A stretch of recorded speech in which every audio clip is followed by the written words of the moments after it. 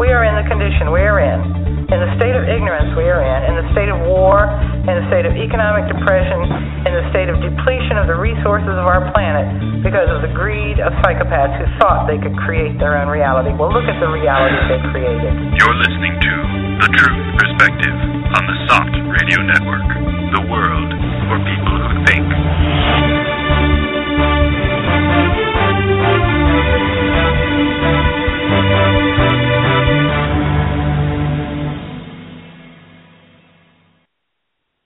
Hello, everyone. Welcome back to The Truth Perspective. It is February 20th, and in the studio today we have Ilan Martin.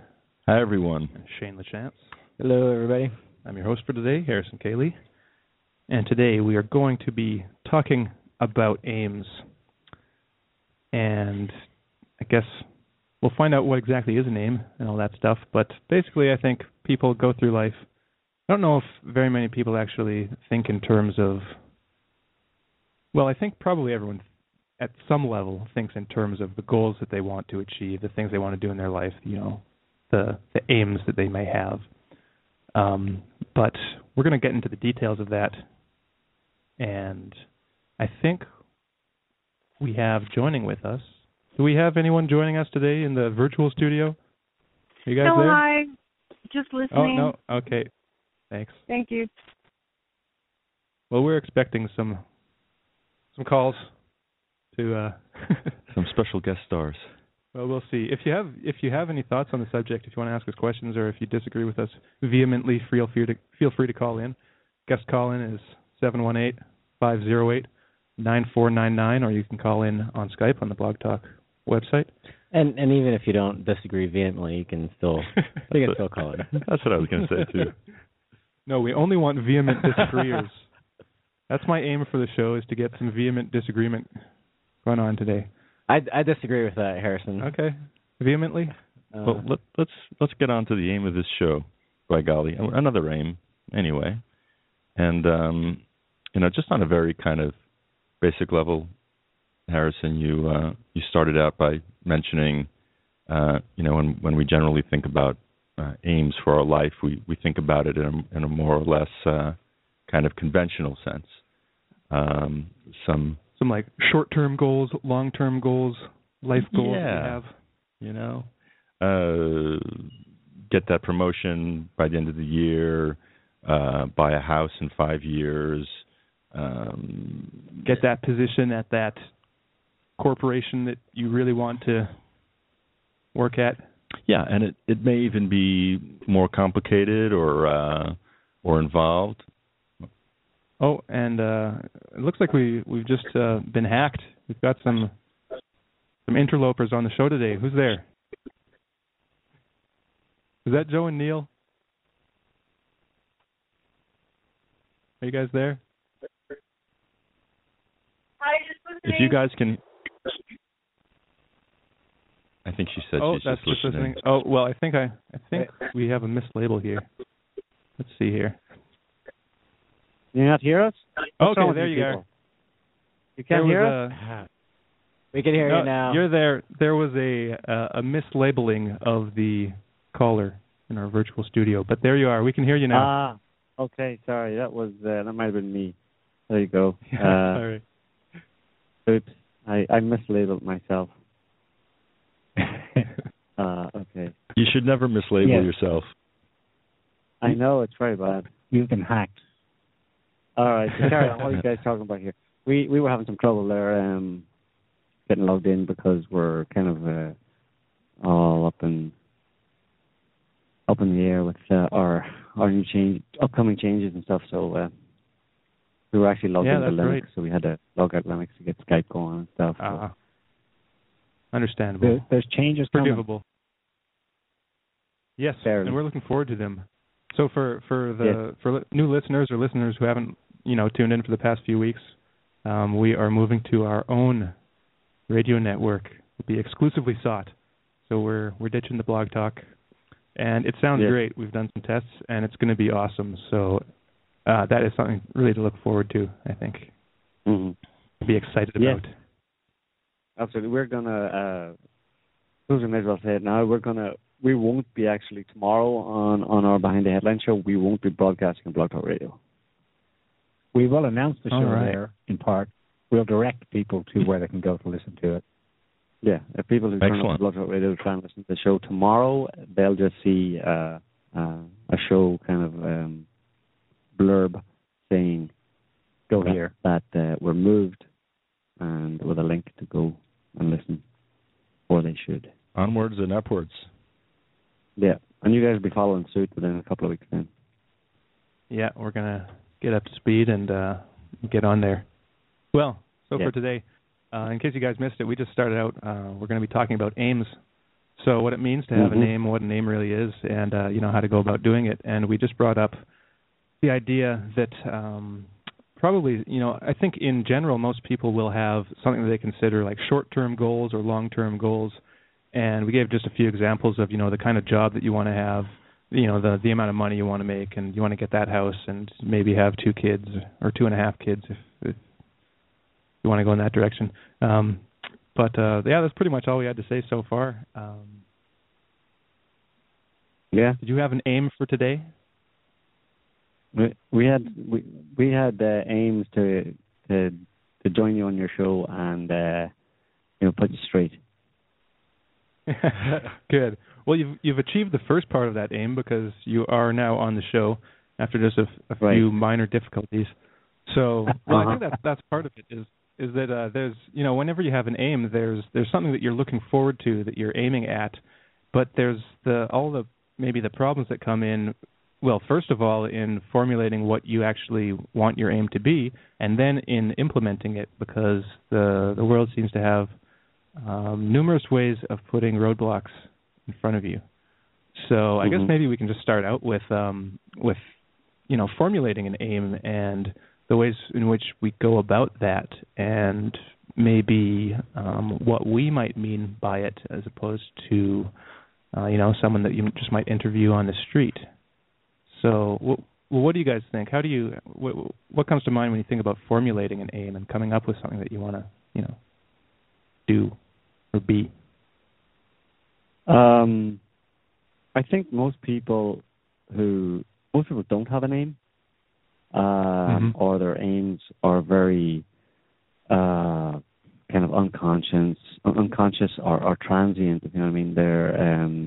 They just live from kind of moment to moment. Most people don't really have, I think, in their daily lives, have long-term aims. Most people have needs that they determine, and then they try to get those needs fulfilled. And once those needs are fulfilled, or even partially fulfilled, then people are satisfied. So, and of course, society provides many ways to fulfill people's needs. So in that sense, people today don't really need to have an aim. If they don't want to have an aim, they don't need to have an aim. And society makes it that people can get by quite easily without any aim whatsoever, because effectively as you said, most people's needs are provided for them by society. They have to work a little bit to get them, depending on the person, but it's usually fairly accessible for most people to get their needs fulfilled. So I think that's the first thing I'd say, is that most people don't have an aim. Yeah, I'd say something similar. I might make a differentiation between different kinds of aims. Like, I think there might be something of a conscious aim, because you mentioned that people might have trivial or unconscious automatic aims, and that's the way I see it, because I think that really like aim-based or goal-based behavior is pretty much intrinsic into human nature. Like, if you're hungry and you want something to eat, then you've got this unconscious aim that you're going to eat something, and you might think, okay, well, I want to have a pork chop, so you might have to buy the pork chop, or if it's in your fridge, then you've got it. And so then there's a process in order to fulfill that, and it comes in just, you put it on the pan and you fry it up and you eat it. And I think that's probably the extent of most people's aims. Now, I think maybe, a lot of people would maybe disagree with that and say, oh, I had the aim to build a successful company, and I did that. And I think that, well, what do you think about that? Like, would you consider that an aim if you've got this like goal that you've got an idea, you want to start a company, and maybe after 5 years you achieve it. Is that what we're talking about here? Well, that's life goals, which people have, right? Yeah. Life goals. Mm-hmm. Well, yeah, I mean that could be the same thing as a name. I mean, yeah. I think the question here is, I would get back to the need thing, as I just said. I mean, it depends. A name for me, at least in the context that I think when we'll be talking about it here on the show, is a name is something that is more than just a fulfillment of a basic need, like you mentioned, a pork chop. That's a need. That's a kind of fairly primitive biological need, and people could do that completely in their sleep. You know, there's almost like there's no very little truly conscious awareness input necessary for a person to walk down to the shop and buy a pork chop and take it home and fry it and eat it. I'm pretty sure there's probably some cases in history where people have done something similar in their sleep. They've slept, walked down to the shop, bought a pork chop, took it back and ate it while asleep, and then woke up the next morning and said, "Who was eating pork chops last night?" It was me. So there's many things that people aspire to, but they're all the motivation behind them is a fairly basic and primitive. It's biological. Yeah, I mean it's and that can be spun or transformed with, you know, it can be filled out, if you know what I mean, by certain people or by many people into something grander and something more all-encompassing. But if you look at it behind it, you can see it's the motivation really is a fairly biological need. Like even the person who forms a company, it takes 5 years to form a company and make it a successful company. That if that person is doing that primarily because they want to have money to have stuff, well, you're getting into a fairly basic kind of a drive there that I don't think gets into the kind of idea of what we're talking about here, which is a name. Which for me, a name is something that you have in life, and it's usually some kind of an abstract goal that you want to achieve. I mean, I would think closer to the idea of a name, as we're talking about, would be something that's quite common. Maybe is people who want to change some part of themselves, who want to become better people, or learn new skills, more abstract things like that. I mean, instead of the guy who wants to start a company and make lots of money, whatever. I think maybe the idea of if we bring it down to a simple level, an aim could be a better way to describe it. Would be maybe learning to play a musical instrument.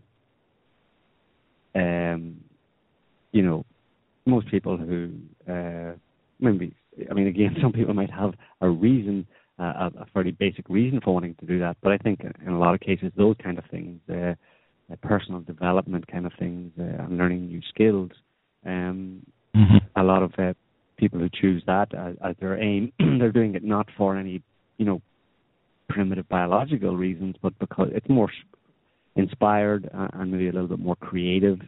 And very often it's, I think the more a person has experienced life and experienced problems in their lives and maybe suffered in their lives, the more likely it is that their aim in life will be closer to a true aim, as we're talking about it here on the show.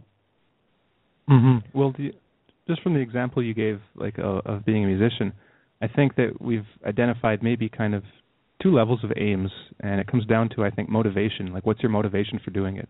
Because I think that you can find people who want to learn an instrument, or who want to become like a gourmet chef to cook a better pork chop, and so they'll learn that skill, but the motivation can be, like you said, even for musicians, the motivation to learn a musical instrument can simply be to get a good paying job, which is kind of unlikely, but I mean it does happen, and to be able to get the food and fulfill those biological drives. But I think maybe what we're getting at here is that not only is there a different there's a different motivation, but what kind of informs that motivation? Like what's the nature of that? And I think you got close.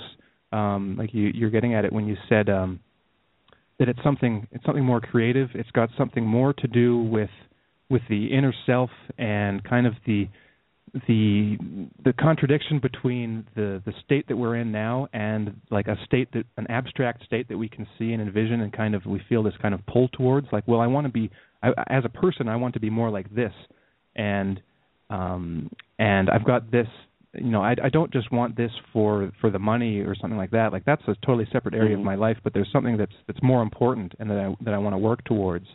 And so I think that that with that kind of aim, it might start out being very vague, and that so you might have been living your life you might have been living your whole life just trying to win the rat race and to try to be a part of society as it is, and basically fulfilling those biological drives, and pretty much everything you do is somewhat in service of those. But then there's this vague kind of like questioning or like uncertainty or like almost just a discomfort with that, and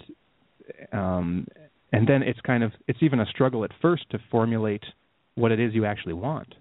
Yeah, and I think that it also ties into what Joe was saying, about experiencing some degree of suffering, or even becoming aware of just the unconscious suffering that you're going through, and just trying to survive.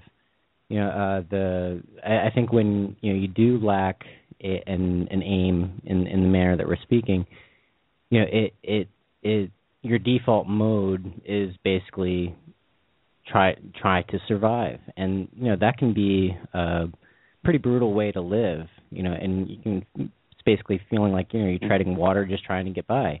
And I think that's what a lot of people are experiencing all over the world. And where is the meaning in that? And I think when there is this struggle to find some substance, and to see that the just getting by with those biological drives isn't enough, and you want something more, I think that can start formulating this desire for something more, to try to see the world in new ways, and to understand yourself a bit. And I think like the self-knowledge, gaining the self-knowledge is a big part in just beginning to form what name is. Yeah, because it's like, what do you want? Oh, well, actually, I have no idea. I've never thought about it before. I think maybe all of us have been there. And I think part of what informs. Oh, go ahead, Joe. No, go ahead, Law. Well, just from what you were saying, Shane, it's sort of like if we're that thing about self-knowledge and the abstract. I mean, this is kind of what informs the aim. It's kind of ineffable in a way, but it does mean working towards an ideal. Even if we're never quite there, the point is that I think that we're, and this is something that Joe said a little earlier, there's conscious awareness and input involved, and it has as much to do with our own being and our own levels of being and improving ourselves in fulfilling an intention or a goal as seeing some kind of outward manifestation of it, I think. Yeah. I think for most people, most people on this planet, or at least a good percentage of them, their aim, quote unquote, is to simply live life and to experience life. And they go about doing that. That includes getting their biological needs kind of met, and that obviously includes food and shelter and all the very primitive kind of things, but also all of the other emotional and psychological kind of jollies that can be had as a human on planet Earth. So all of those basic kind of things that you see if you look at the news, you look at the celebrity section of some website or something, and you see what's actually on offer and what's being presented to people as being interesting or worthwhile, dedicating their time to sports. For example, sports as an example fulfills a certain need within people. There's a need for a sense of community in people. These are all kind of pretty basic needs that can be made into quite complex kind of things. But ultimately, it's quite easy to see how fairly basic needs are being fulfilled. So most people are doing that. Most people are chasing that dream, chasing the American dream or something, and that's enough for most people. But I think, kind of as Shane was saying, I think the point he was making was that at a certain point, some people get tired of that or have had enough. And of course, there can be quite a lot of suffering of one description or another involved in trying to get your needs met on this planet. And when people, a certain amount of people have had enough of that, or have experienced enough of that suffering, and the question in them arises of, what's the point of all this? A kind of an existential angst almost, or a questioning that's deeper than just kind of superficial, at least, where they wonder, or they start to question the point of their struggles for getting their needs met, and running into blocks and suffering for strange reasons and reasons that they don't really understand.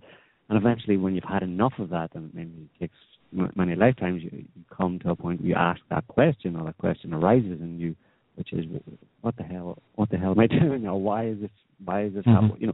Just a vague kind of questioning, as to what the point of it all is. And I think that's the doorway to having a name. But of course, trying to find a name the other side of that is not not necessarily very easy, because, as I just said, you look around you in this world and there isn't very much on offer in terms of a really valuable aim, or something, something better and bigger and more meaningful to aspire to. So that's why I think it's difficult to find a name that is of that nature, but it is possible. And maybe a question then is, in that context of a bigger, more maybe spiritual kind of aim, something more than just getting your physical needs met, is there a name? Is there some way to pursue a name of that nature? And for everybody who has that question, or for whom that question arises, is the aim for all those people the same, or should it be the same?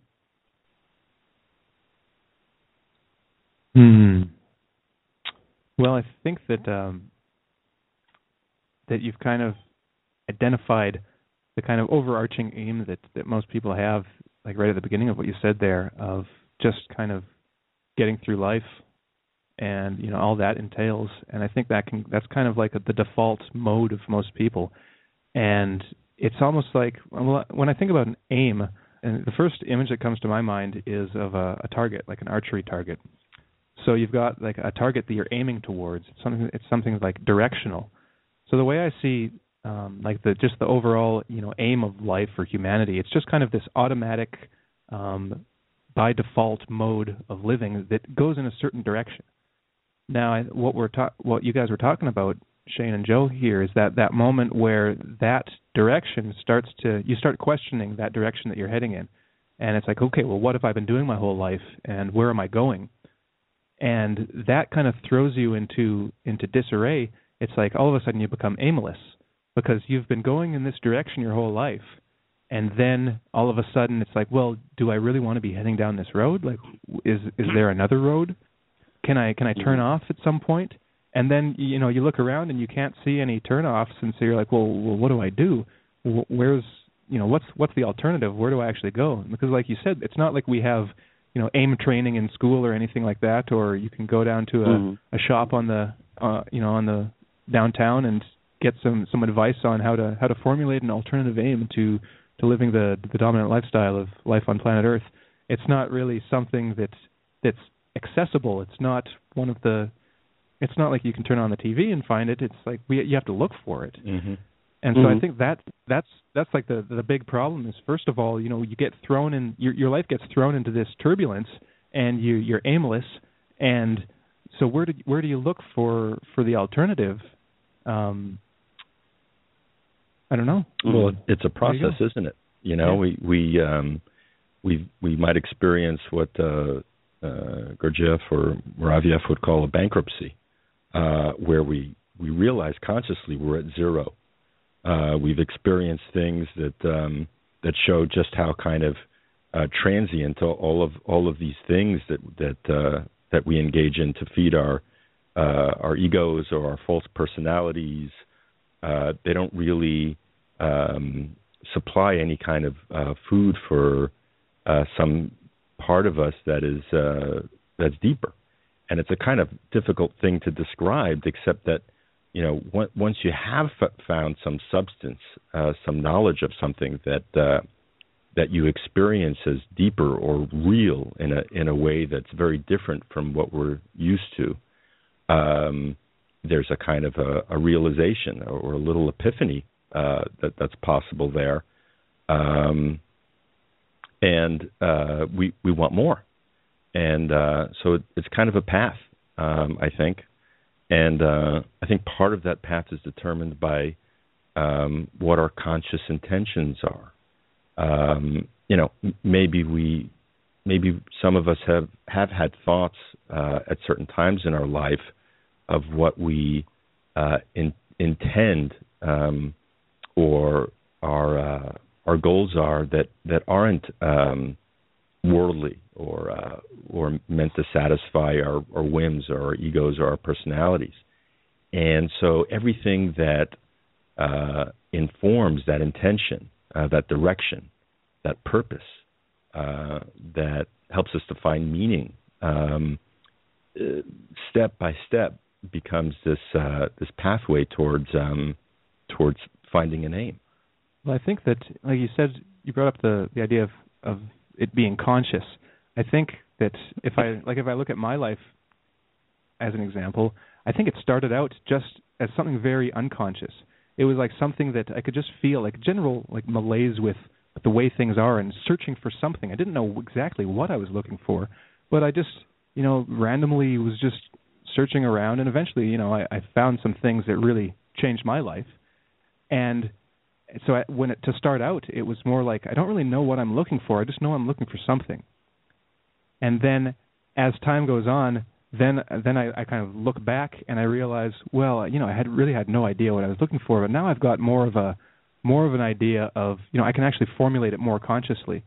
I think to start out, it felt more like Neo in the Matrix, and then all of a sudden, like this, something wasn't right in Neo's life, the character in the Matrix, and he could feel it, and then something he had that encounter, with Trinity and Morpheus, and that kind of changed his perception. That's kind of what it feels like. Is that there's this general, at least for me, there's this general dissatisfaction with what's going on with my life and the direction it's going, and what my general pursuits are.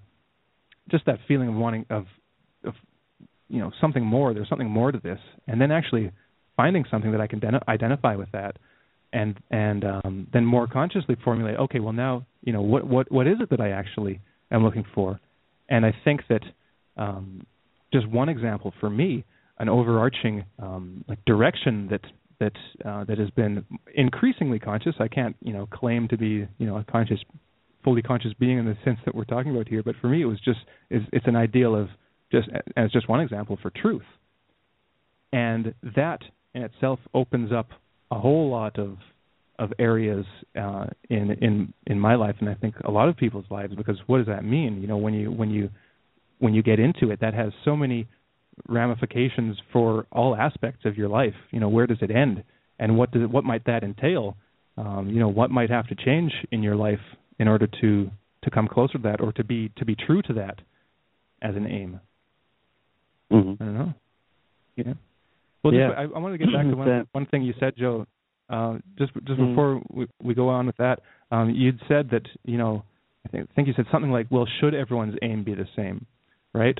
Well, just really quickly, I wanted to comment on that and say that I don't think so. That I think that for everyone going in a certain direction, whatever direction they're going, that's probably right for them at that time. And if it ever comes to the point where they have that aimlessness, there's that branch in the road. There's that option to choose a different aim. But I don't think there's anything that I don't think. Well, there's nothing that says everyone should have this aim, or you should be this way, or what you're doing is wrong. It's just where you find yourself in life at the moment. And for a lot of people, I mean, they seem perfectly happy to be going in one direction or another. And it really just comes down to that choice in that moment. Yeah, go ahead. Yeah, I was going to say I'm not sure if I disagree with you or not, but I would say that more than everybody, more than a case of everybody having to have, or that everybody should have the same aim, I think everybody does have the same aim. Okay, can you go into that? What is it, Joe? Tell us. Well, the aim that everybody obviously is pursuing, whether they know it or not, is to understand the meaning of life. Okay. Yeah. But because people who are not people who are even not consciously pursuing that aim are still pursuing it unconsciously because they're alive and they're learning through their life experiences, and therefore they are in some way or other, by osmosis or unconsciously, whatever, they are absorbing lessons and learning about life. Therefore, by default, that is the aim that is the aim that is given, has been given apparently to everybody who is born a human being, is to figure out what life is about. And that's kind of what I was kind of hinting at earlier on, was that you get to this point where you question that will that aim that has been given to you, that you're maybe not aware of, finally seeps up into consciousness, and you ask the question, what is the meaning of life?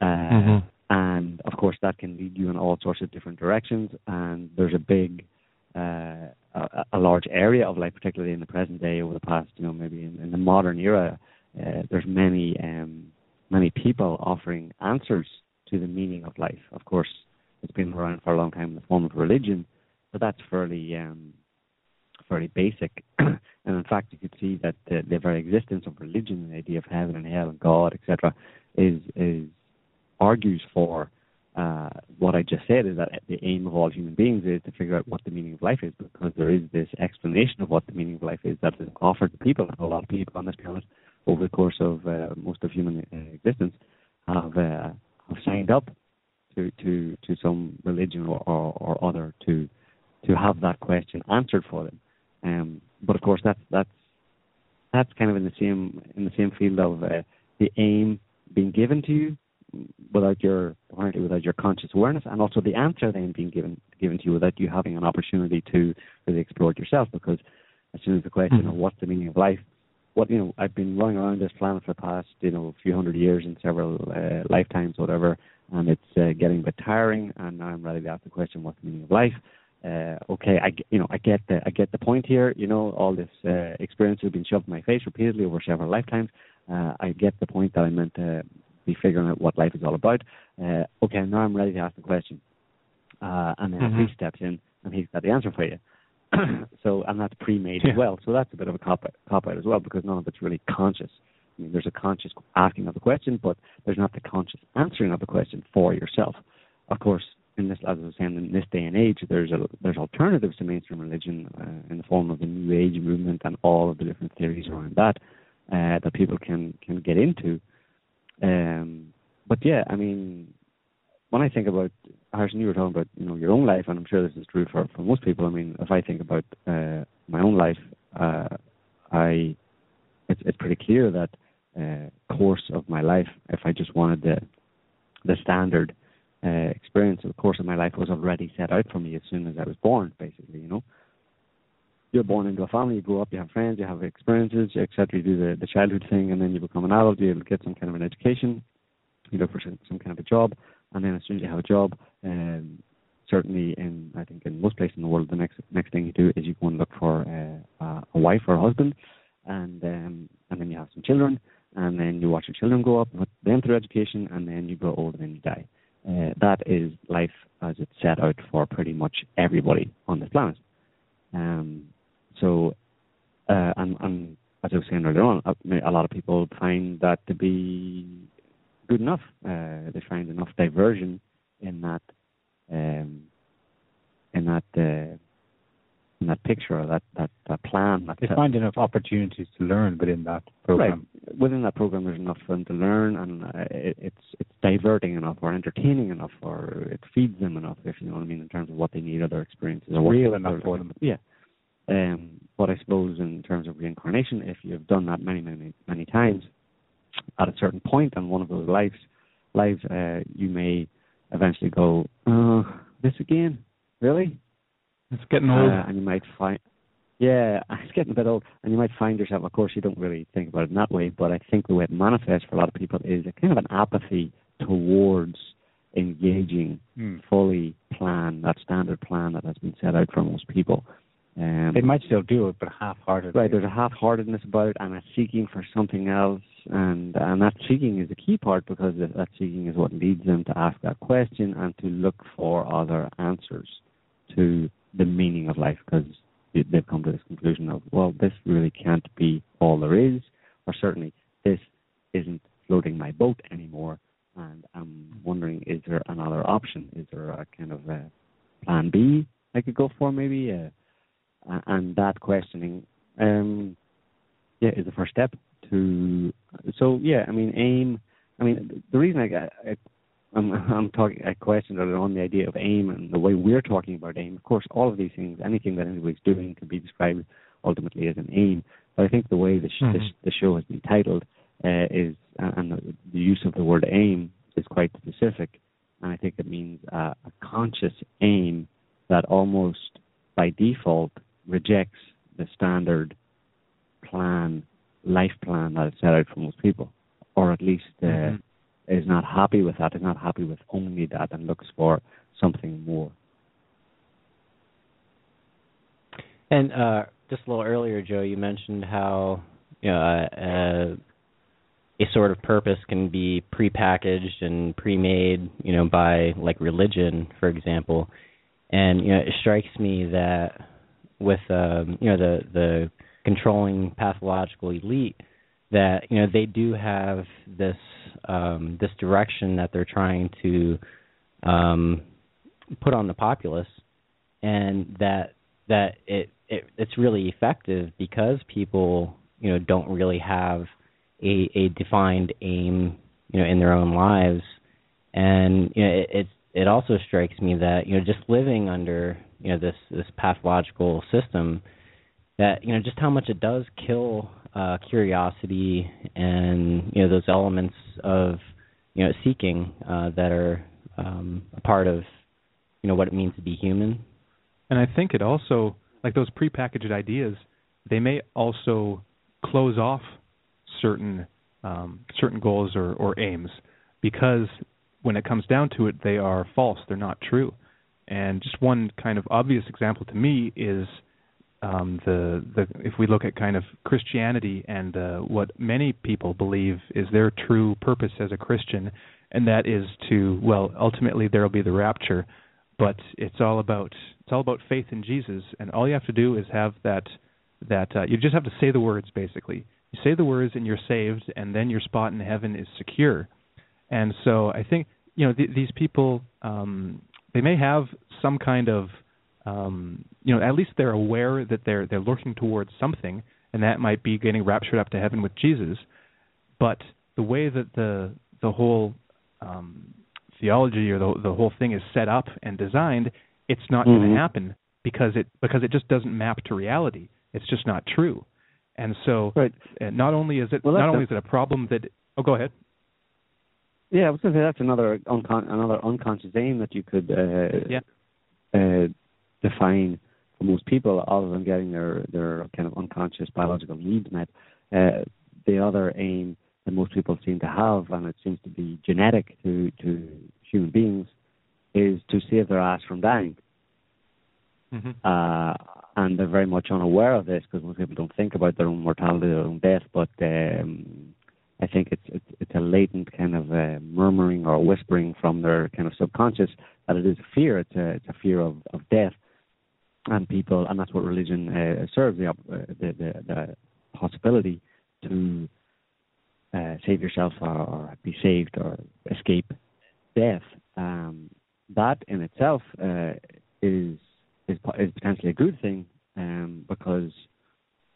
as you're saying, Harrison, if it wasn't for the phony mainstream religions and what they offer, that fear of death can open people up to questioning, life and death and their own mortality and the idea of immortality or the idea of living on after death, and that can open up people to, I think, a really major aim that is latent and unconscious for most people, but if it's made conscious, well, then it can lead to an exploration of spiritual questions, spiritual concepts, spiritual ideas, and then hopefully figuring out which is true, which of those ideas are true and which are false, which map to reality and which don't, and getting to the truth of the matter, or trying to get to the truth of the matter ultimately about human existence. So, I mean, that's a very, very important, I think, and maybe a central aim, if anybody ever gets to the point of having a conscious aim that is of some importance or of major importance or of significance, more so than the primal need ones. So yeah. Yeah, and it has a way of kind of jumbling things up inside. Like when you think about death, I am going to die.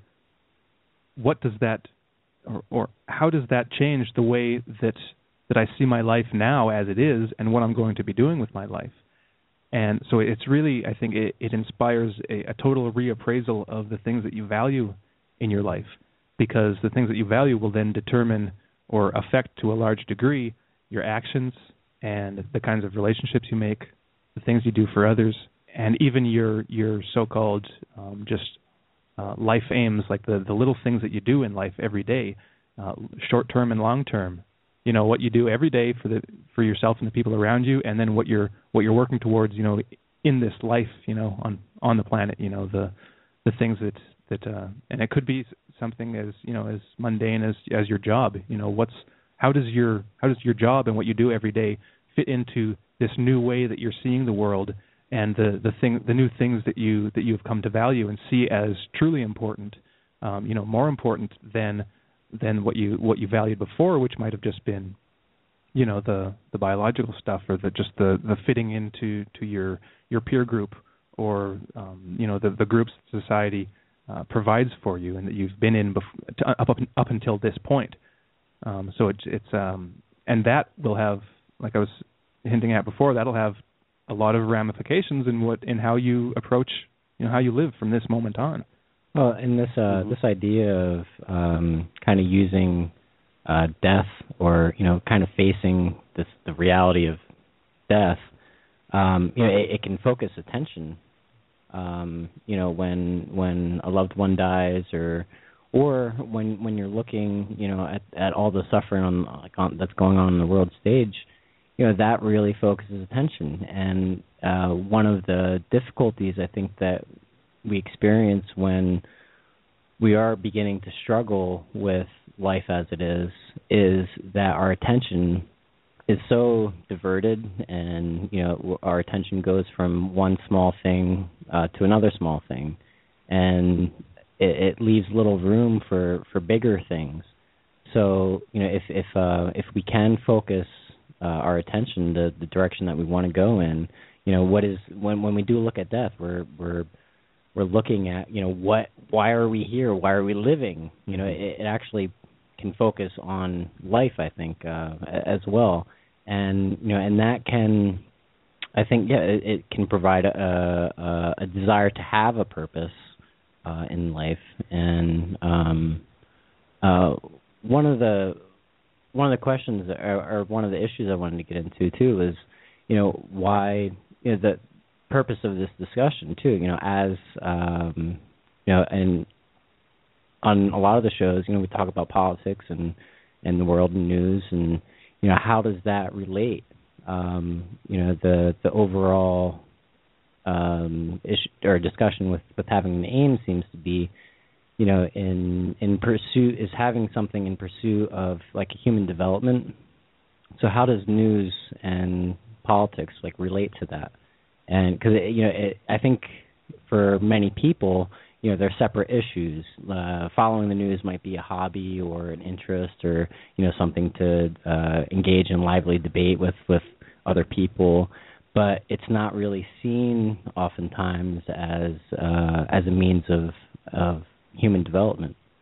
Well, I think part of the answer to that is, since so much of what we discuss is, what these leaders of the world are actually doing, what motivates them, what their kind of pseudo aims are, what their objectives are, and of course the type of aim that I think we're getting at here, ideally, is quite different from what we read about most often, where these leaders are only struggling to satisfy, in so much as they are struggling, they're only working towards achieving goals that serve that part of their personality or their egos, the pocketbook, that and their kind of thirst for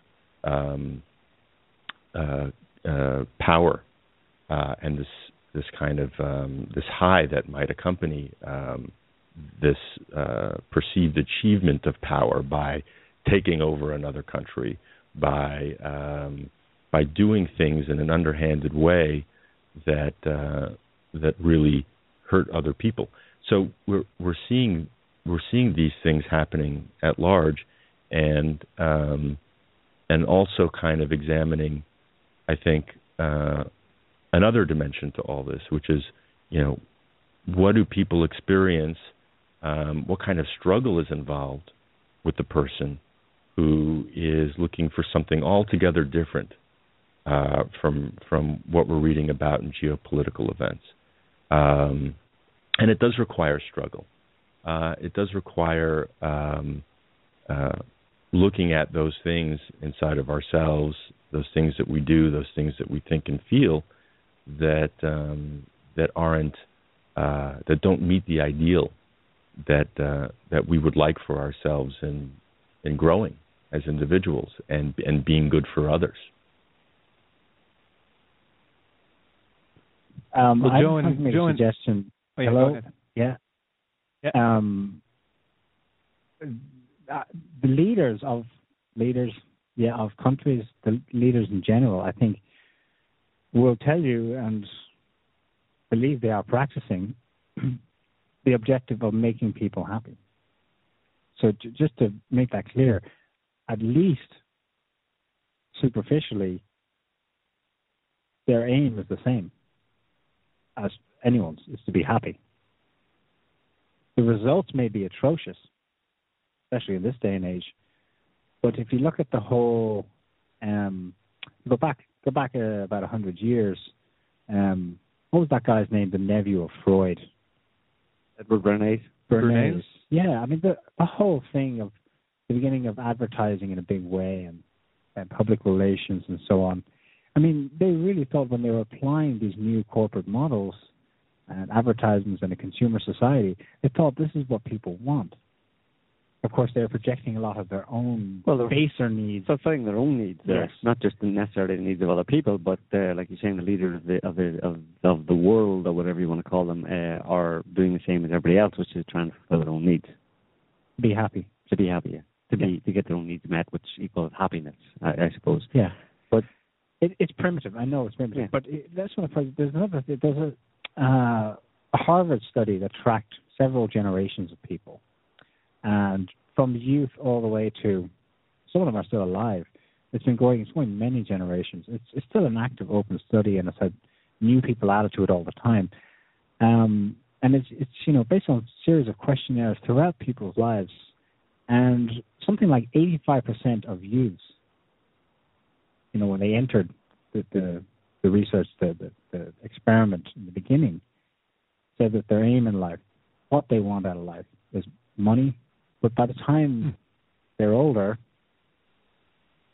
and the majority, it's completely flipped. The majority say, what's made me happiest in life? And it shows in their answers in their questionnaires is that they had good relationships with other people.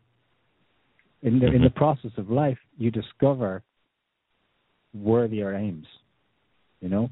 But in the beginning, it's the more primitive, and then you forget them. Well, I think people never really forget. I think they keep their versions might keep a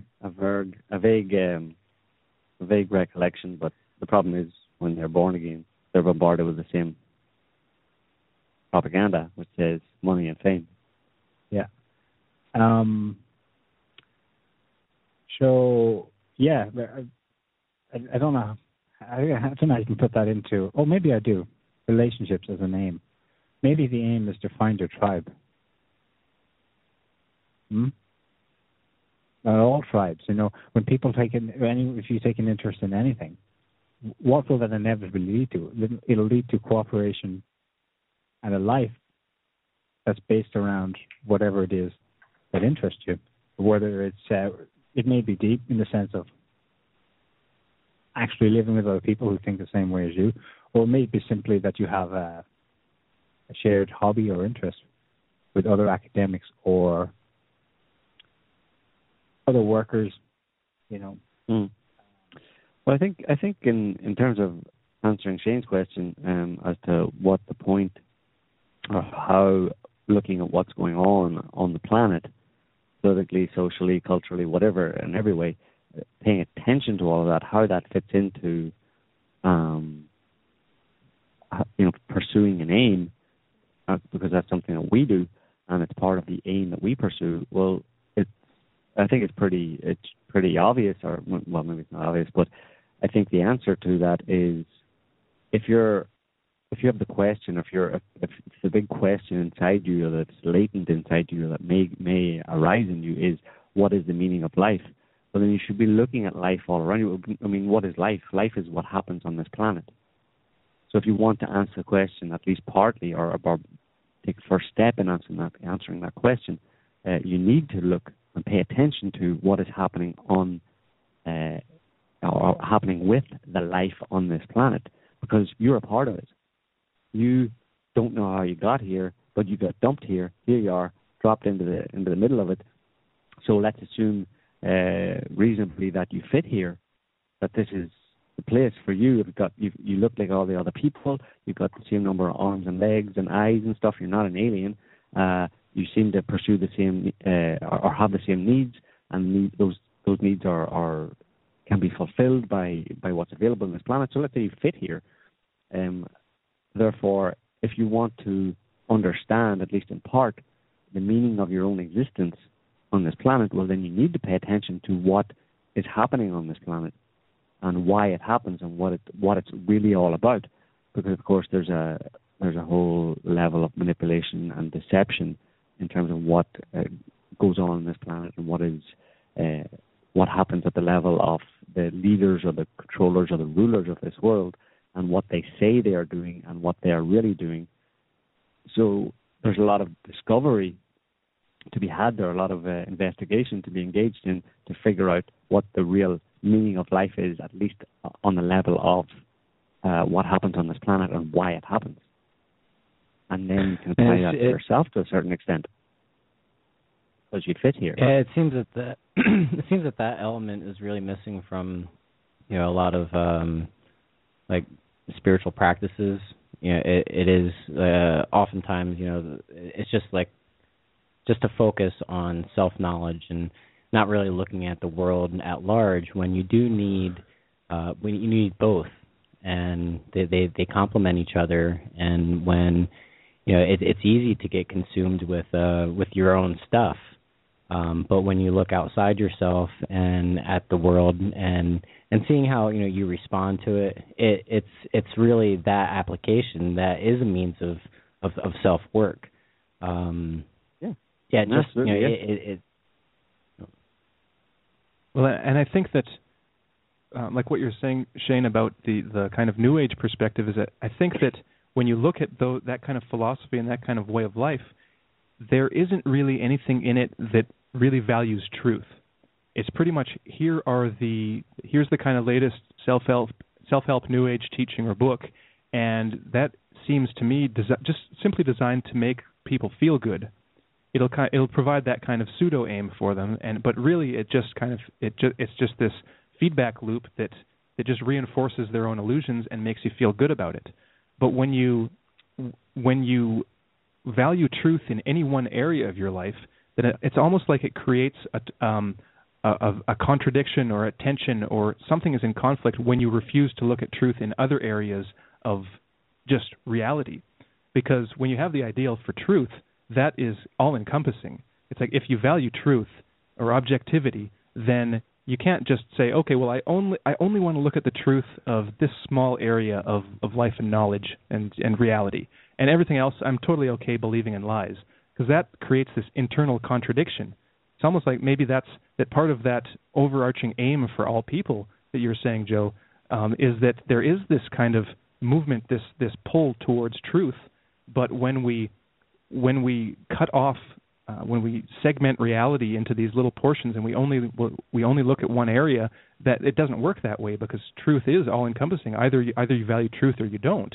And if you value truth, then that means finding truth everywhere and in all things. And so politics is a big part of that. I mean, if you value truth and you're going around the world believing everything that you see on the news every night, then right there, that's a deep contradiction, because you're not valuing truth. You're accepting, and you're just letting in all sorts of lies from what's going on in the world, and you're not valuing truth. So I think even if just looking at it from that perspective, if you value truth, like in your own life, I want to find the true meaning of existence. Well, that means you value truth, and that entails being aware of what's going on around you, and even for very practical purposes, because if you don't know what's going on around you, that can very much hinder how you live your life. It can hinder how you will continue to move towards fulfilling or living out your aim. Because if you're living in a country, let's say, that is ripe for disaster and the signs are there, and what you want to do will be better done not in a war zone, then you could get out, or you could stay and be totally blind to reality and, be dead in a week. It's even that will, that can come down to just the very basic biological level.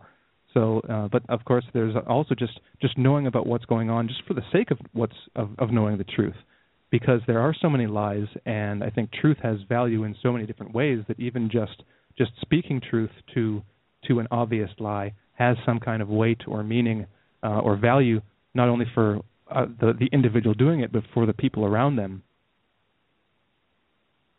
I think that's a good point, that, when we block out truth from any one area, I mean, of course, it's impossible to be all-knowing about all things. We simply have our limitations. But when we willfully kind of behave ignorantly towards things, especially when we have billboards dropping on our heads or signs around us that tell us, hey, this is something to be aware of. This behavior might be affecting a person around you, or and it could be regarding anything. This kind of blockage suggests a blockage to other things as well. Just hold on. I think we might. Yeah, it looks like we've lost sound. Okay. Let me just. So no one can hear us. Does anyone know how to use this? See if it's still working. Oh no, we are online because we're getting. That's what I always ask. So. Right. Yeah. Blog Talk Radio. It's Blog Talk Radio. Yeah, it must be because we're not having any internet problems because we're talking to you guys. Right. So. Well, I'll just wait. I'll be right back. I'm just going to check something out.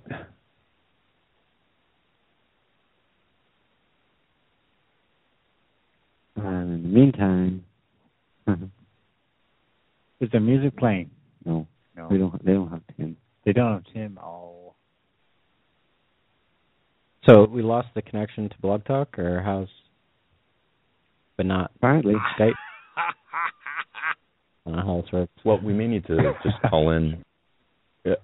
Yeah, I wonder if they should host, since if we call in on the internet line, our connection is going to be really bad, but theirs is going to be much better, and we'll call in as Our connection with the phone should be fine. But we don't know if we lost the connection because of the phone. No, we're online. I mean, we're talking to Joe and Neil. But yo, we're here. Yeah, we're still here. Yeah, I really have no idea what to do because we can call in again, see what happens. But yeah, drop your. But it's weird because we're both independently called in, so you'd think that they'd be able to hear one of us. Yeah, they should be able to, but it's maybe that Blog Talk Radio dropped the connection. Can anybody hear us? Anybody in the chat room? No. Somebody just dropped out there. Maybe you guys should cancel your. Just drop the Skype call and call back in. Oh, just wait. One of our listeners is saying that the phone relay works. He can hear us dialed in via phone. Oh, someone else is saying I can hear you. Someone is saying no sound. No sound.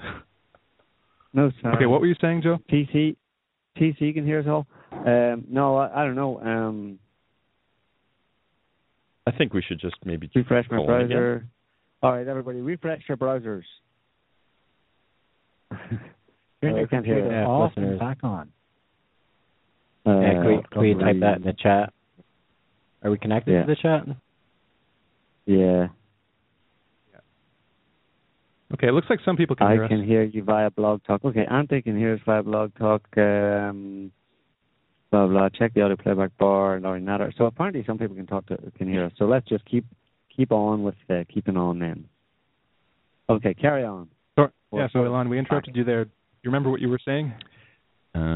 Well, just basically kind of affirming that when we are willfully ignorant about things and block ourselves off from certain fields of knowledge, or at least not being open and saying, okay, this is something that I can look into and or should look into because I'm getting messages, I'm responding to my environment and to people around me who are pointing out something to me.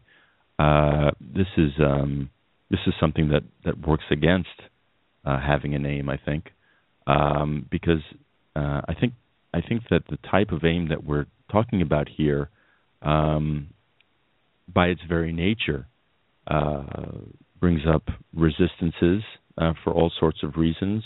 We have programmed responses to certain things. We might believe that we have the corner on one area of knowledge when we really don't. And so, it goes back to that expression of one's cup being too filled. We want to have ears to hear and eyes to see, and have a space within ourselves to continue to question, to continue to be open to information that helps us with our aim and our ideals, and that very process, as difficult as it may seem at certain times, I think is a big part of that. So basically, one of the things I got out of that is that even if we have an aim formulated for ourselves, there probably are all kinds of things that we are doing, all kinds of things that we believe. So these might be like just deeply held unconscious beliefs. They may be habits of just the way we live our lives and the way we go about doing things and interacting with others. Those unconscious things, even though we've got this aim allegedly, will kind of subvert that aim. Like it's almost like you're trying to build a computer and you've got the wrong parts and you think you've got the right parts and it's just not working. Something's not working, and but because what you need to do in that case, like having that aim, entails bringing all this stuff up, analyzing every bit and piece, and to see what works and what doesn't, and what may you be holding on to that is making achieving that aim or just being in alignment with that aim impossible. Like, what do you need in order to what do you need to do? What do you need to uncover and analyze in order to make it possible? And I think part of the problem there is we don't really have in our vocabulary, in our thinking, any kind of instruction or experience or information that suggests what an aim really is. I mean, what do we have? We have superheroes on movie screens that their aim is to be do-gooders, but and archetypical heroes in books and protagonists, and I think we give very a short thrift to what it means to struggle or to be on a hero's journey or on an aimer's journey, if you will. Politicians, if they admit to making a mistake or to anything of that sort, it's interpreted as weakness, not as strength of character. So this whole idea of what an aim really is and what's involved, I think,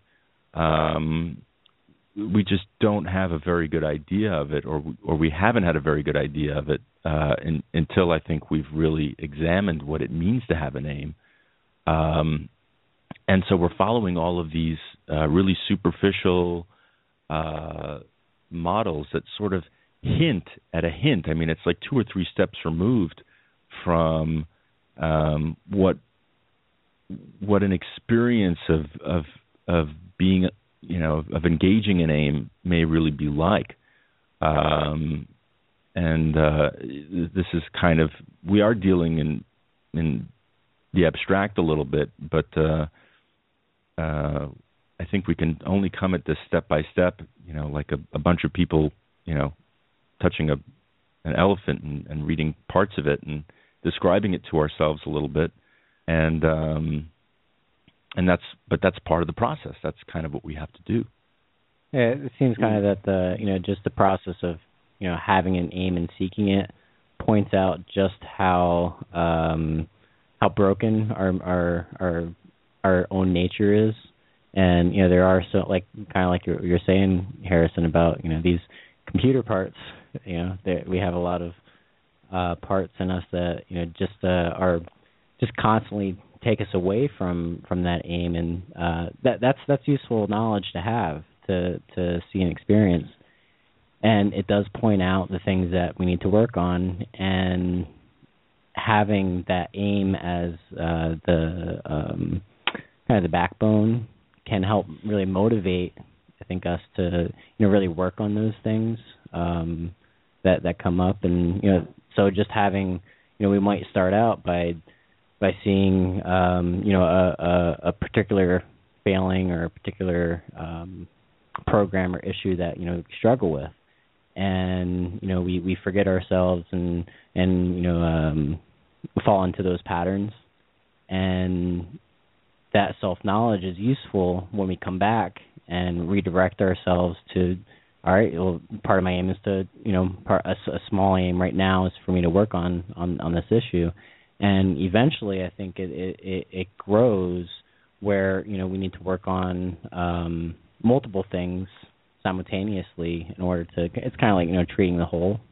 But I think the first step is just to make the acknowledgement about that, like that broken part. Like, so for me to be able to say, I've got a busted flux capacitor, and I know that I've got it, and the first thing is really to accept it as a reality, because if you look at just the number of people that you probably know in your life who, like let's say someone who just has anger problems, and you might point it out to them, you're really angry, and they say, well, I don't get angry, and it's like that's one thing about their life that is totally obvious that they just haven't seen in themselves, haven't even acknowledged. But that's the first step is off, and it's often a really hard one, is just to see yourself just at the level of, okay, well, this is what I'm actually like in this particular area. I do this. I do have this problem.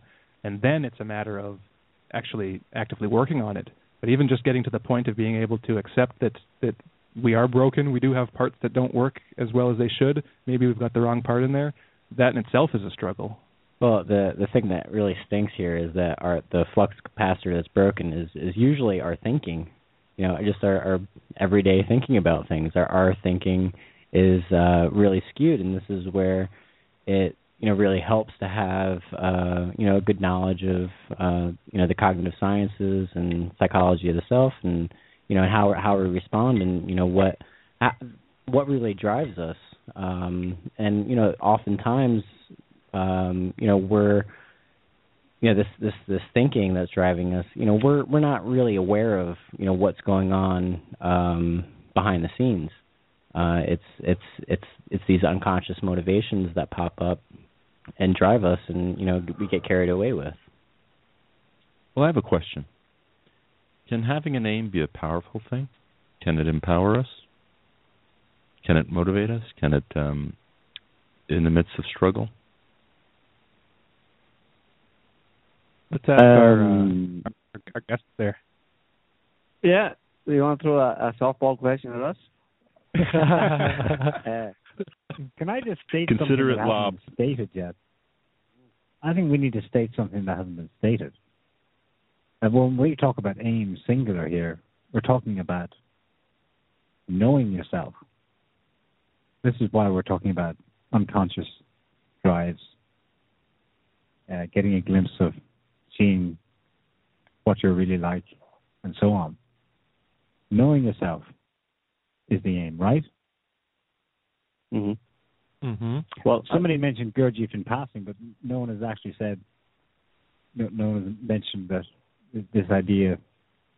Well, it's kind of similar to laid down by Gurdjieff. It's similar to understanding the meaning of life. You can't understand the meaning of life without understanding yourself as part of life and as being alive, type of thing. It's I mean, as one of the listeners in the chat room said, that their aim in life, or one of their aims in life, was to be a better person. That's a good aim, but it requires you to know yourself. Obviously, it's a process of understanding yourself. If you want to be a better person, obviously, even having that as an aim suggests that you already have identified some aspects of yourself as a living person, alive, that you want to change or that you want to improve, and you've also identified things that are possible to improve into. So it's a reflective process. It requires you to understand some aspects of yourself, but again, so many people don't even question their own motivations or why they do things. A lot of people don't even question why they continue to get into trouble or have problems in life, etc. They just repeat the same mistakes over and over again. But of course, I think thankfully there's a mechanism there where eventually you can get tired of it. You get tired of repeating the same mistake over and over again, and then you question, why is this happening to me? Why am I doing this? I mean, as soon as you ask, why am I doing this? Why does this keep happening to me? You're automatically reflecting back on yourself, on your own actions. You're doing a bit of self-analysis, and that is the process of knowing yourself, one step along the road towards knowing yourself. But again, in terms of Shane's question about why you would look at the world, well, look at the world around you. You're part of the human race. What's happening with the human race? What are they doing collectively, and why am I amongst them? Is there anything that they're doing that I can identify that has reflection within me? I mean, you would assume it does. What's the nature of human beings as you observe them on the planet, and then what's your own nature? Does your own nature jive with that, or does it move away from that? Are you trying to move away from that? Can you see any problems with it, etc.? So, and in terms of Lan's question of can it empower you having a name? Yes, it can, because it's something, assuming it's a meaningful aim. But even if it's not, I suppose it's something to get you up out of bed in the morning, let's say, or well, depending on the situation. Sometimes it's the reason you don't want to get out of bed. But certainly, it's in the way we're talking about it, having an aim, a life aim of let's say being a better person, or building better relationships with people, or finding understanding yourself more. That process, obviously, that one of understanding yourself more, can very much provide support and strength to you as you progress in understanding yourself and getting over issues and solving problems within your life. One of the biggest demotivators in life is to repeatedly have problems and not know how to get over them, not know how to deal with them. But as you push forward in trying to pursue this aim of changing your life, changing the way you think, you act, etc., and you meet with some success, then, yeah, that's a big motivation. And I don't know, along with an aim, if your aim involves a broader understanding of life and its meaning, and you've gained some insight into that, then certainly that can stand by you and be a source of strength in trying times. Maybe even if you consider what's going on in the world today and how horrible the state of the world looks, it can be frightening and scary and make you feel a bit insecure. But having an understanding of the meaning of life that was part of your aim to understand in the first place can support you in making sense of what's going on in the world and provide some context and an explanation of it, that you can explain it to yourself in some way and understand that it can help to assuage the fear and security that a world doing a few spins around the toilet bowl, as ours seems to be, can provoke in people. Well, with Elon's question, about how an aim can be, a powerful or motivating force, and just going into Neil's description about like how self-knowledge is, kind of an initial need or requirement, I guess, for that would, when we are first learning about ourselves or continually learning about ourselves, we're faced with all these contradictions and hypocrisies that we think about ourselves. We build our image up in one way, and then we get a better perspective, usually from others, about who we really are. And I think it takes a bit of courage to face those things and a bit of struggle. And I think it's that struggle, or Gurdjieff talked about it in terms of conscious suffering, that can also it can be really motivating, because you're one way and you see yourself a different way, and when you see yourself objectively as you are, it can feel crushing to see your own faults and failings, and just the all the different unconscious things that are driving you, and how that's caused not only pain in your own life but in other people's too. And I think facing that can be extremely motivating, so I think that speaks to that too.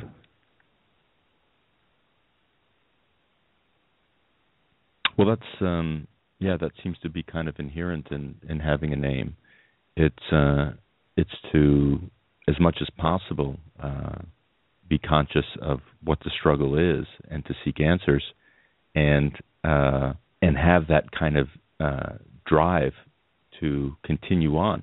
Because when we do have struggles, when we are faced with a barrier or friction or any of those things, there's some part of us, that blockage or whatever you want to call it, that says, I don't want to do this anymore, or this hurts too much, or this is painful, or I don't get this, therefore I don't get anything. Our minds come up with all of these messages that seek to distract us or redirect us away from the process of pursuing the aim.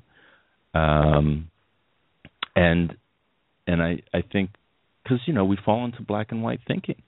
Having an aim doesn't mean that we're perfect.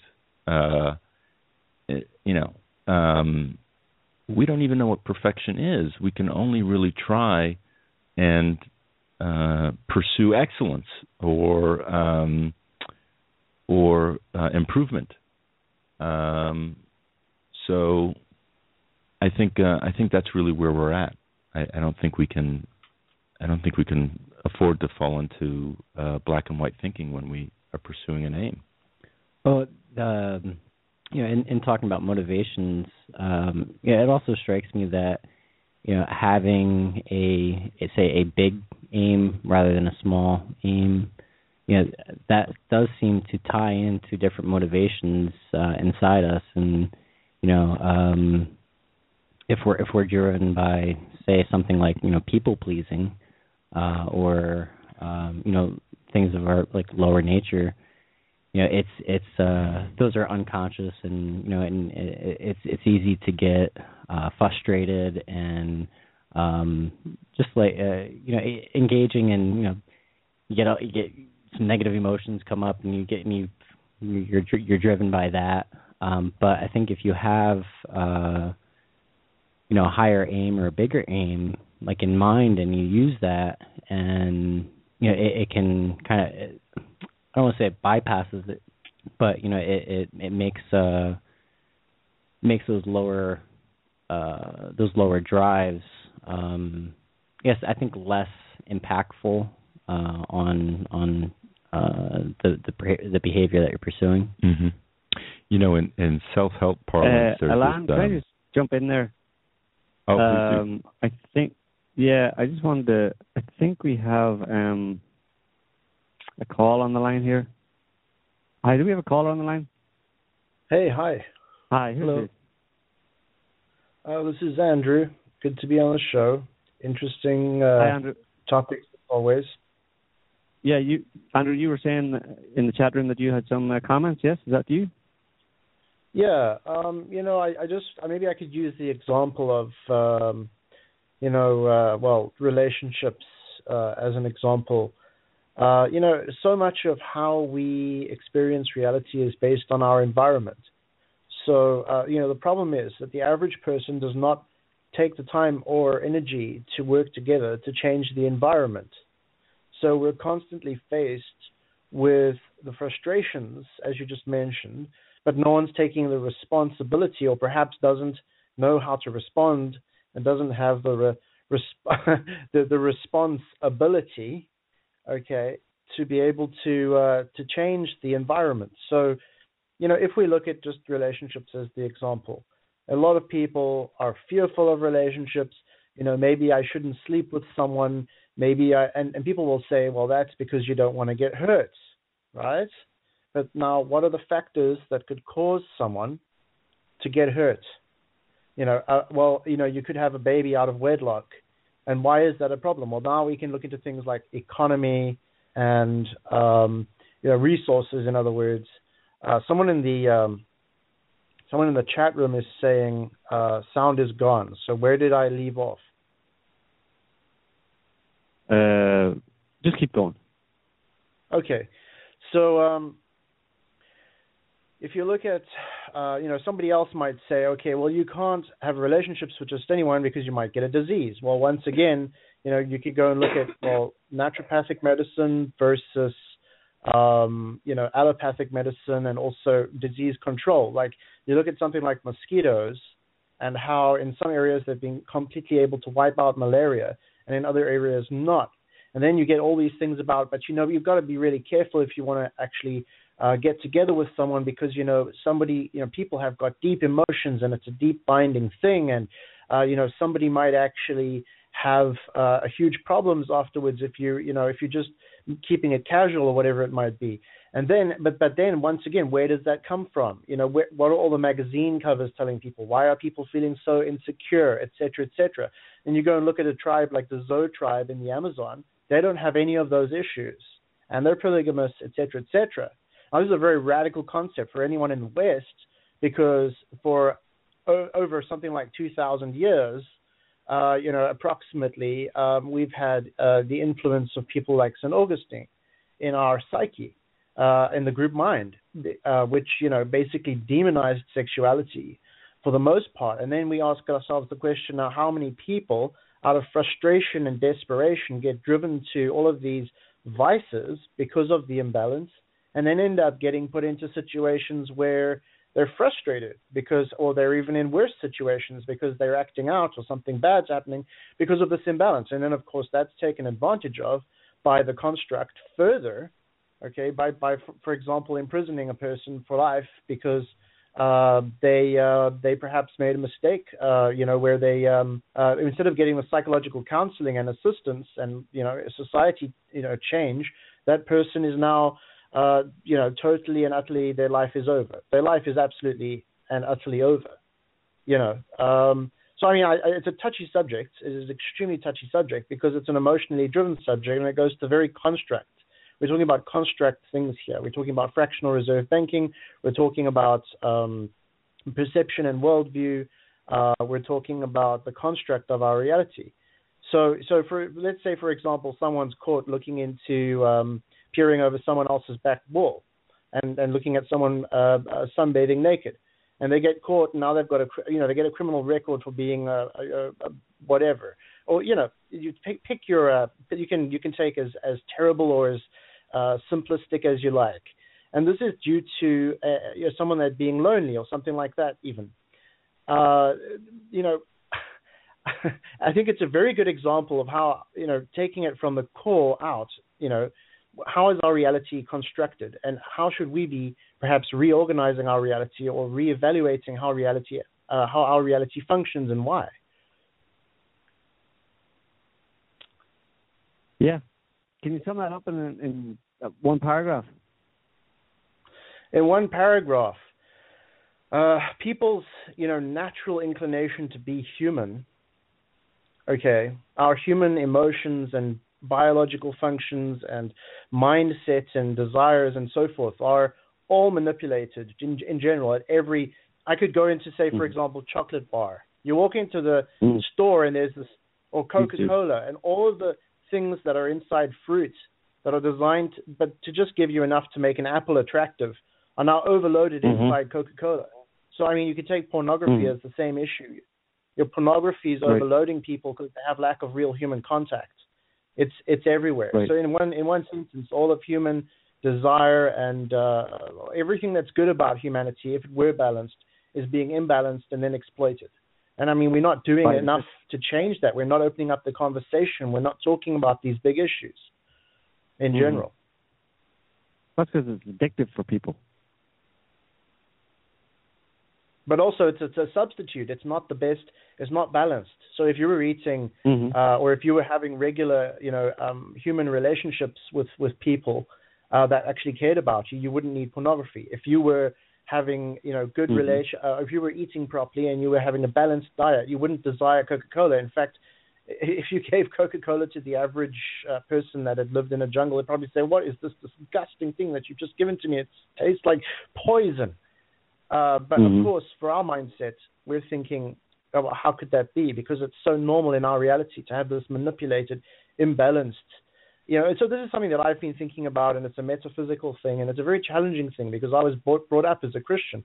But as I'm looking at the differences in sort of tribes and that sort of thing, and the nuclear family is very good for civilization, but is civilization perfect for human beings? Or can we learn something from tribal people? Absolutely. They're all good points, and but the problem is, what do you do about it? There doesn't seem to be very much that anybody can do about it, at least not on a global scale, because so many people seem to be happy enough with, or certainly it's not bad enough for the majority of people on this planet to have those conversations and to do something about it. So I think the best thing we can do is that people who do have a problem with that kind of those kind of social norms and that way of living, that they should get together and formulate a new way of living and live the way they want to live and the way they think is a better way to live, and let the chips fall where they may, because ultimately it's not up to us to change the entire planet and the experience of life for everybody on the planet, because there is such a thing as free will.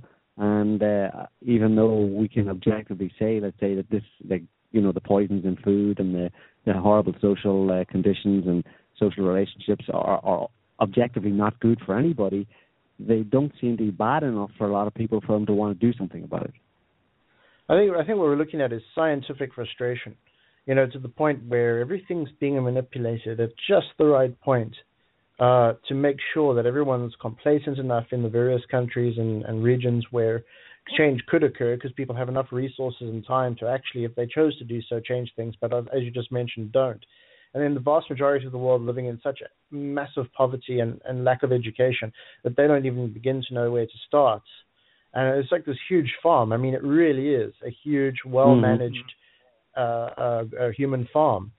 And obviously systemically absolutely destructive to the whole planet. But another thing that I would mention is that, there are higher medical, like, for example, just for people that are interested in living longer, now, there are much higher level medical things available now where, coming back to the disease aspect, we don't have to be living with the disease that we're living with.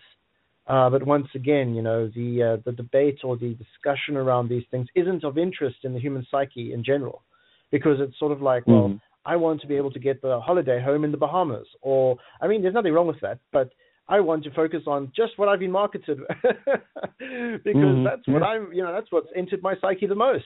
Instead of, oh, you mean I could live to 120 almost definitely if I ate a certain way and had hyperbaric oxygen, and well, maybe I could invent something for humanity or change something in humanity if I had more time.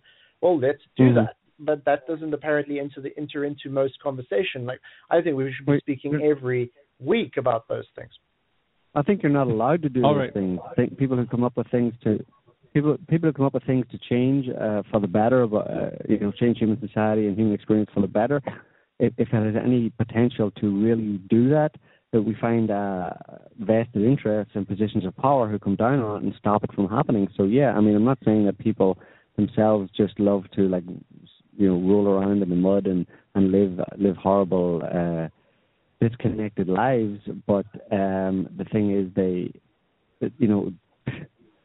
there is a system that seems to be preventing human evolution from going in a better direction, and it seems that those are the rules of the game, kind of thing, and each person has to struggle against that and make a choice for themselves how they're going to buck the system in that sense, and find out how to live better lives, because it seems that it's just not possible, and it's been tried over and over again by many people. Well, we're on SOTT tonight, right? I mean, well, it's nighttime my time, but we're on SOTT today. Yeah.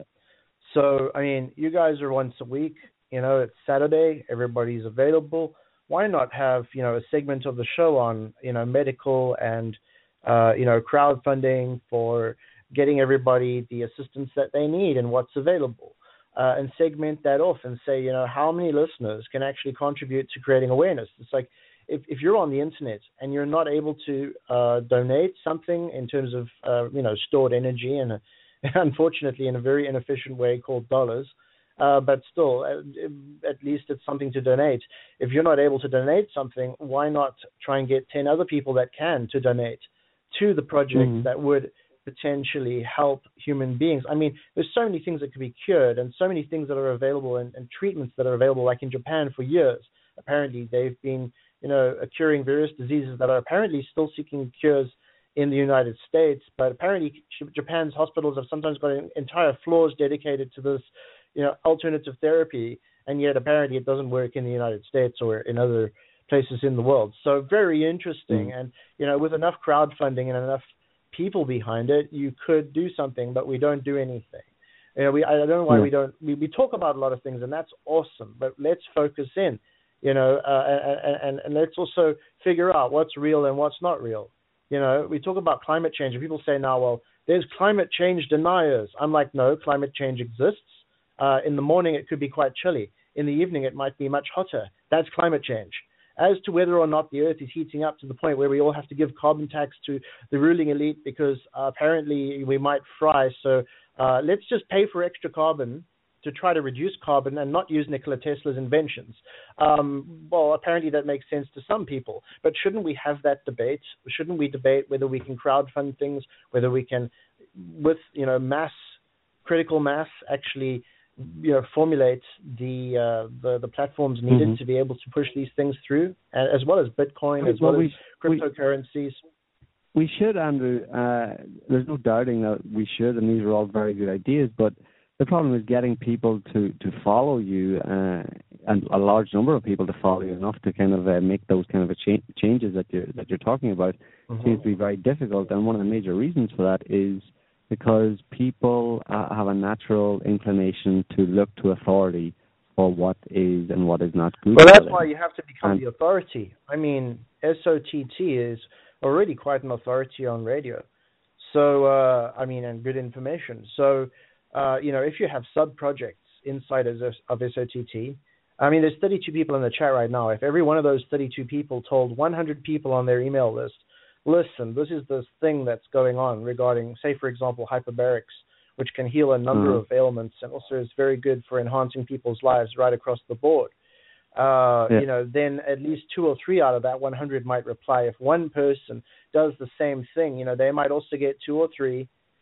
So, we can't kind of like sit on our hands and say, well, it just hasn't happened yet. So, I don't know if we should be doing it because it just hasn't happened yet. It's kind of like circular reasoning in a sense. But I appreciate your point of view and frustration, but I really think you guys have got the platform to do it. I don't see anybody else that's got the quality of discussion without the alternative media hype that comes from so many of these doom and gloom, or it's like very religious. I'm not saying there's anything wrong with having some religion if people want to have religion, but this sort of very intense sort of, oh God, we're all going to die. That's not what I get from SOTT. So I really hope that you guys consider it. Maybe I can jump on next weekend as well to say hi. And, perhaps through your websites and your new radio stream that I heard you guys are putting up, there could be really, check it out tomorrow. Some progress. We're going to be on our Sunday night show is tomorrow night. It's going to be on radio.sat.net instead of Blog Talk Radio, and then the other guys will follow. Tonight's show will follow. Are you still there, Andrew? No, looks like we lost him. He buggered off. Maybe Andrew didn't know that we have a health and wellness show every Friday as well, talking about health. And the guys who do that show give out a lot of information. They're pretty much together. The hosts of that show know pretty much everything about alternative health and have tried it themselves and know people who have tried it. It's a really great show, and there's loads of good stuff in the archive shows of the Health and Wellness Show on Fridays. But we do what we can, and we spread the information. We don't actively tell people send this link round to 100 of your friends or whatever, because we also understand that people who are interested in this kind of thing may have 100 friends, but 99 of them aren't interested. So you don't want to be sending stuff around to people that you don't know aren't interested, or might get you in trouble. In terms of might cause you some kind of. Andrew has come to the place where everyone comes at some point or another, which is, I see the state of the world. It's absolutely awful. Now, what are we going to do about it? Right. How are we going to fix this? Okay, I know what I can do. No, wait, that mightn't work. Okay, but I'll try something else. No, okay, that didn't work. I'll try this. I'll try that. But that's good. That's great. But and I think that a lot of the things that Andrew brought up were the things. Go ahead. Yeah, go on. Yeah, go for it. I think that just a lot of the things that Andrew brought up are the things that, like, implicitly we've been talking about this show, and these are the issues that if we've got this aim for self-knowledge, that inevitably we run up against them, and we need to analyze them and look at them, and that has to do with the level of social control and the ways in which we are manipulated and the lies that are force-fed us, and then to look at our own nature and how we interact with the world. And they're just all issues that need to be looked at on this path. But like you're saying, Joe, not everyone looks at these things, and we can't really expect everyone to look at them because, just look at the world. It doesn't work. So we just have to do whatever we can do, and we try to do that. We've got the shows, like you said, we've got the Health and Wellness Show. We've all got like Facebook and Twitter pages where we share with our immediate social groups, and we put the word out publicly, and engage in all sorts of projects. So it's just another the thing a brick in the wall. I know.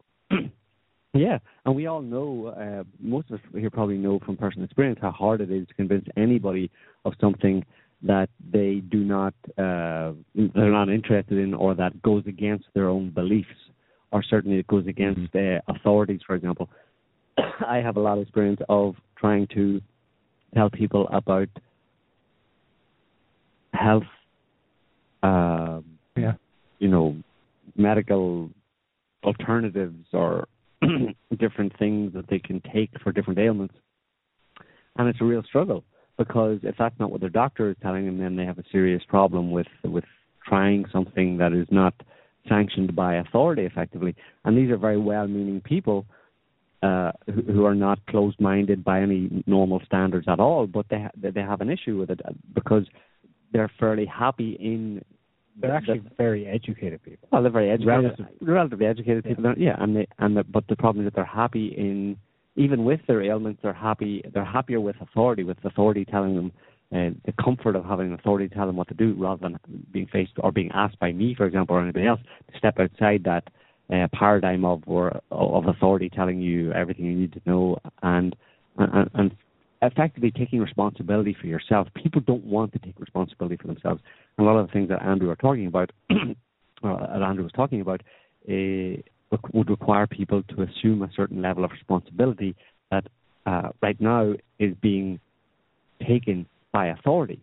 And for a lot of people, that's a scary thing to do, to try and to take that responsibility on their shoulders. And there's very few people who will do that.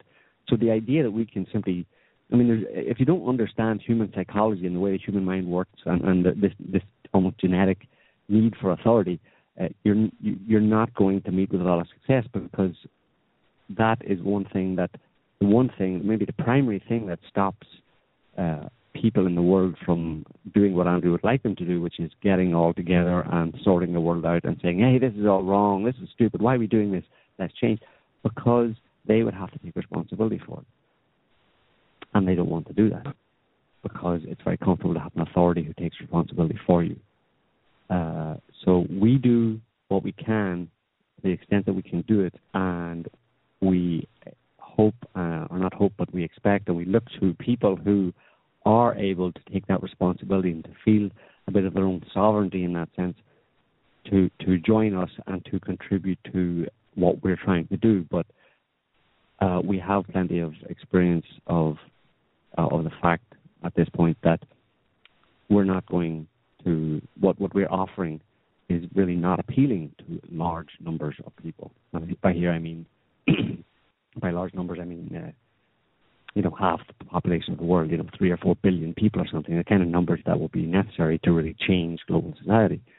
People seem to be, even if they're suffering, even if it's not, they realize there's a lot of things wrong with society, they're not willing to dismiss or pull down that authority just to change society. They prefer to have a shitty society and keep the authority than the prospect of having a better society and, in their minds, not having authority or have to be responsible for a lot of things that authority is not responsible for.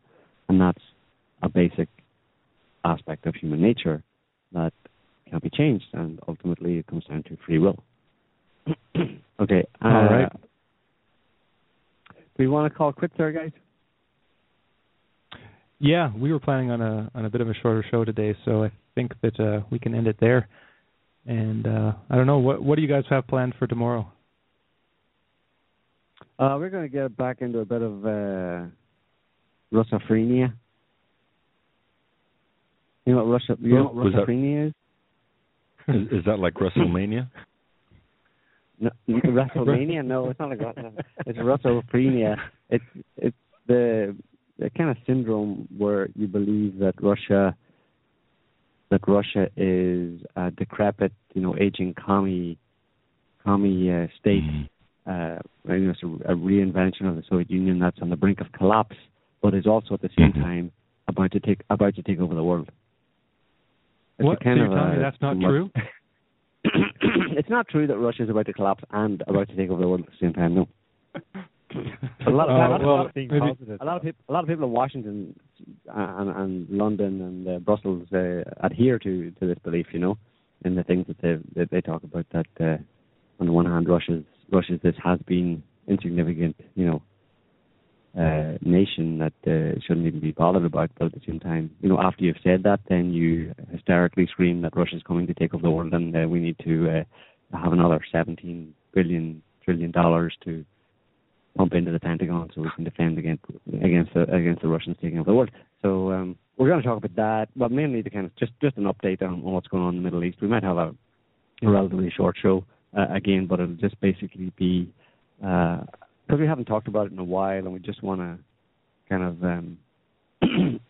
put some ideas out there and clarify some things, because it seems that a lot of people out there are losing their heads to a certain extent, or have lost their heads in terms of being able to be kind of objective about the situation.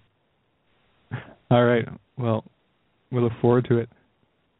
Yes. So thanks everyone for tuning in. Thanks to Joe and Neil for calling in and sharing their thoughts with us. And thanks to Andrew for calling in. Tune in tomorrow. As Joe said, it'll be on radio. SOT Radio, so there will be a link redirect tomorrow, so to check out the show and check out the new format. And we hope that what we've talked about has been interesting and maybe even prompted some self-analysis and some peering inwards to your own aims and your own aim in life, and how you're there, how you're not there yet, and what you can do about getting there. So thanks everyone, and we'll see you again next week. Take care. Thanks for listening, everybody. The